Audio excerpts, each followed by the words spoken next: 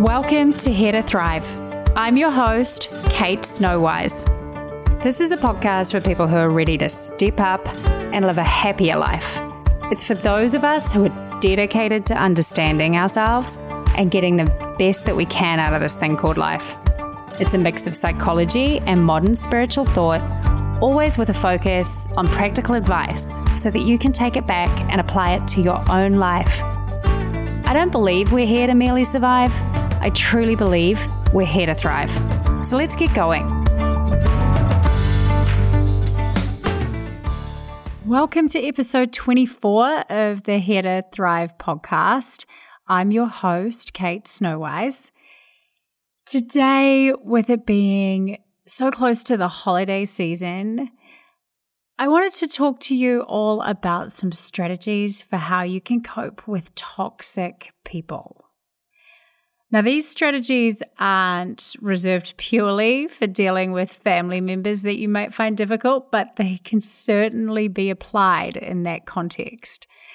They're just as useful for dealing with whatever difficult relationships you might have in your life and helping you get to the bottom of how you're feeling and how you can react to make sure that a relationship doesn't fall into that toxic realm where things start getting damaging. None of us want to be there. So I'm going to walk you through 4 points to help give you a bit of a practical skill set that will give you some ideas on how you can navigate these sorts of relationships if you have some of these in your life. You may use all of the ideas I discuss or just cherry pick the ones that feel most appropriate or usable for you. But after listening to this podcast, you should feel more aware and in control of how you're approaching the people that you feel are toxic around you. So I'm going to launch right in with the first concept that I want to introduce you to, and that is naming your emotion to tame it. Name it to tame it. This is a concept from the psychiatrist Dan Siegel. When he refers to naming your emotion to tame it, he's referring to the effect that engaging the part of our brain that is more rational and thinks in language can have on our emotional brains. Neuroscience research has shown that when you can name an emotion, you literally begin to soothe the stimulation in that emotional part of your brain. You literally calm your emotional brain down when you can accurately get a grip or name the emotion. It's almost like spraying some water on a fire. It really does help us relax and feel more in control of our emotional reaction. Now, how is this relevant to when we're dealing with toxic people? This is something I believe that we need to do beforehand. So if we know we're going to be in an environment with someone who evokes a really strong emotional reaction out of us, perhaps they have in the past, or every Christmas we've seen them, we've got into a bit of a tizzy or a strongly emotional situation, then you're likely to have some emotional reaction just at the anticipation of seeing such a person. So this is the type of exercise I'd encourage you to do before you know you're going to see someone who you might consider toxic or difficult. The reason I would encourage you to do it beforehand is that when we're in an emotional situation, often our thinking becomes really blurred. I'm sure you can think back to a time when you were so overcome with emotion that you really couldn't think straight. I know I can think of many of those times. And it's so often difficult to step back and name the emotional reaction we're having right when we are slap bang in the midst of it. But if there's kind of some emotional history with a person you consider difficult, this exercise you can totally do in advance. What you need to do is sit down with yourself and ask these questions. What kind of emotions come up for me when I think about my brother or my sister or my mom or whoever it might be, my difficult colleague, what kind of emotions are coming up for me when I think about them? An extension to that would then be, why am I feeling this way? Once we can kind of delve in and digest our emotional reaction, we put ourselves in such a less reactive state. The types of emotions that come up for us all will be different. You might feel nervous in anticipation of seeing someone. There may be a sense of anxiety. You might feel angry or betrayed by your relationship, hurt, sad. There's so many different words. I know that when I'm trying to name my emotions to tame them, one of the most powerful things I can do is look at an emotion wheel and see a whole bunch of emotional words sitting in front of me. I guess my brain kind of thinks in language, so to see it in front of me really helps me process and try on the different emotional words, if you like, until I can find the one that I really feel best describes what I'm feeling. So often we can just feel in an emotional mess, but we don't really know where it's stemming from, what the core emotion is. We might feel angry, but it's actually stemming from a sense of betrayal. And I find that by looking at an emotional wheel, I really can start to get a little bit more refined in how I am looking at my emotions. And it really helps me get to the core or the stem. And I can totally vouch for Dan Siegel's theory, which has been backed up by the neuroscience research, that just being able to kind of know what that emotion really is really soothing. I'm going to put a link to one of the emotional wheels I use in the show notes. It'll also be over at my podcast link, www.thrive.how/podcast 25. Word podcast number 25. But you can also just search the internet and look for emotion word wheel or something of the like, and you should have some ideas come up if you search through images with a whole bunch of emotional words that might help prompt you to be able to name your own emotions. The reason I'm encouraging you to do this before you're in the situation, if you already know it's one where you're likely to be emotionally primed, is so that you can have an override button when you see the person. If you've already done the pre-work to understand your own emotional reactions, it becomes so much easier to kind of override the irrational emotional reaction and therefore be more controlled in your interactions with them, not buy into the drama, because you know what's going on with yourself. It's all about raising your own self-awareness and how empowering that truly is. I do like to think of it as an override button, because then when you're in the high stress situation or you're interacting with the person you find difficult or toxic, you've just got this sort of deeper sense of control and awareness of your own emotional reaction, which can make such a difference in the way you interact with a person. So name it to tame it, and set yourself up with the override button. The second strategy that I feel can really help us when we're dealing with difficult people in our lives that perhaps we can't avoid is being really conscious about cultivating an attitude of empathy. Now, what I mean by that is trying to put yourself in their shoes, but also being really gentle with someone, choosing to be kind and choosing to be caring rather than unconsciously falling into the trap of being angry or difficult or toxic yourself with them. Another way to think about this is that hurt people hurt people. How might the toxic person in your life be feeling hurt and be acting from that place? One of the best ways that I bring myself back to earth with this when I'm dealing with difficult people is a quote that sort of comes from what Maya Angelou once said. I use it as a mantra, and it is, when people know better, they do better. I'm just going to repeat that. When people know better, they do better. This idea just reminds me that we're all doing the best that we can. We're all using what we have to get by.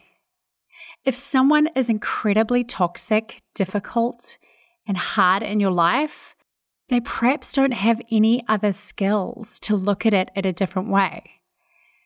If you have a good enough relationship with them, by all means send them to this podcast so they can get some more strategies. But the reality is, when we know better, I truly believe that more often than not, we really do better.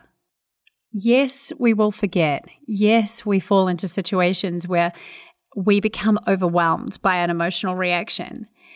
But it takes practice. So try to be as empathetic and understanding as you can. What's going on for them? How could they be looking at this situation?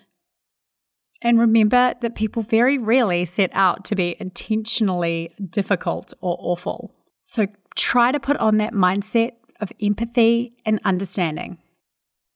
The third strategy can sometimes feel easier said than done, but if you've got your override button from the start, it should be just that touch easier.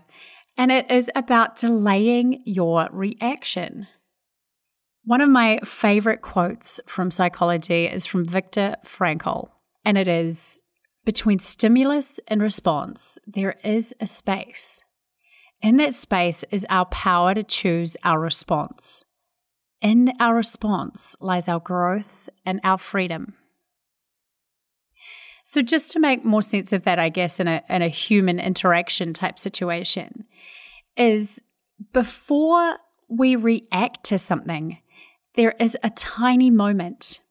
And if we can make that little moment a little bit bigger, if we can delay our reaction, we can be more conscious about how we choose to act. Our power lies in not going onto automatic functioning, but stretching out that little moment until we can kick in with a more considered and intentional response. What it comes down to is, if you have someone who is difficult or toxic in your relationship sphere, you don't have to play the game with them.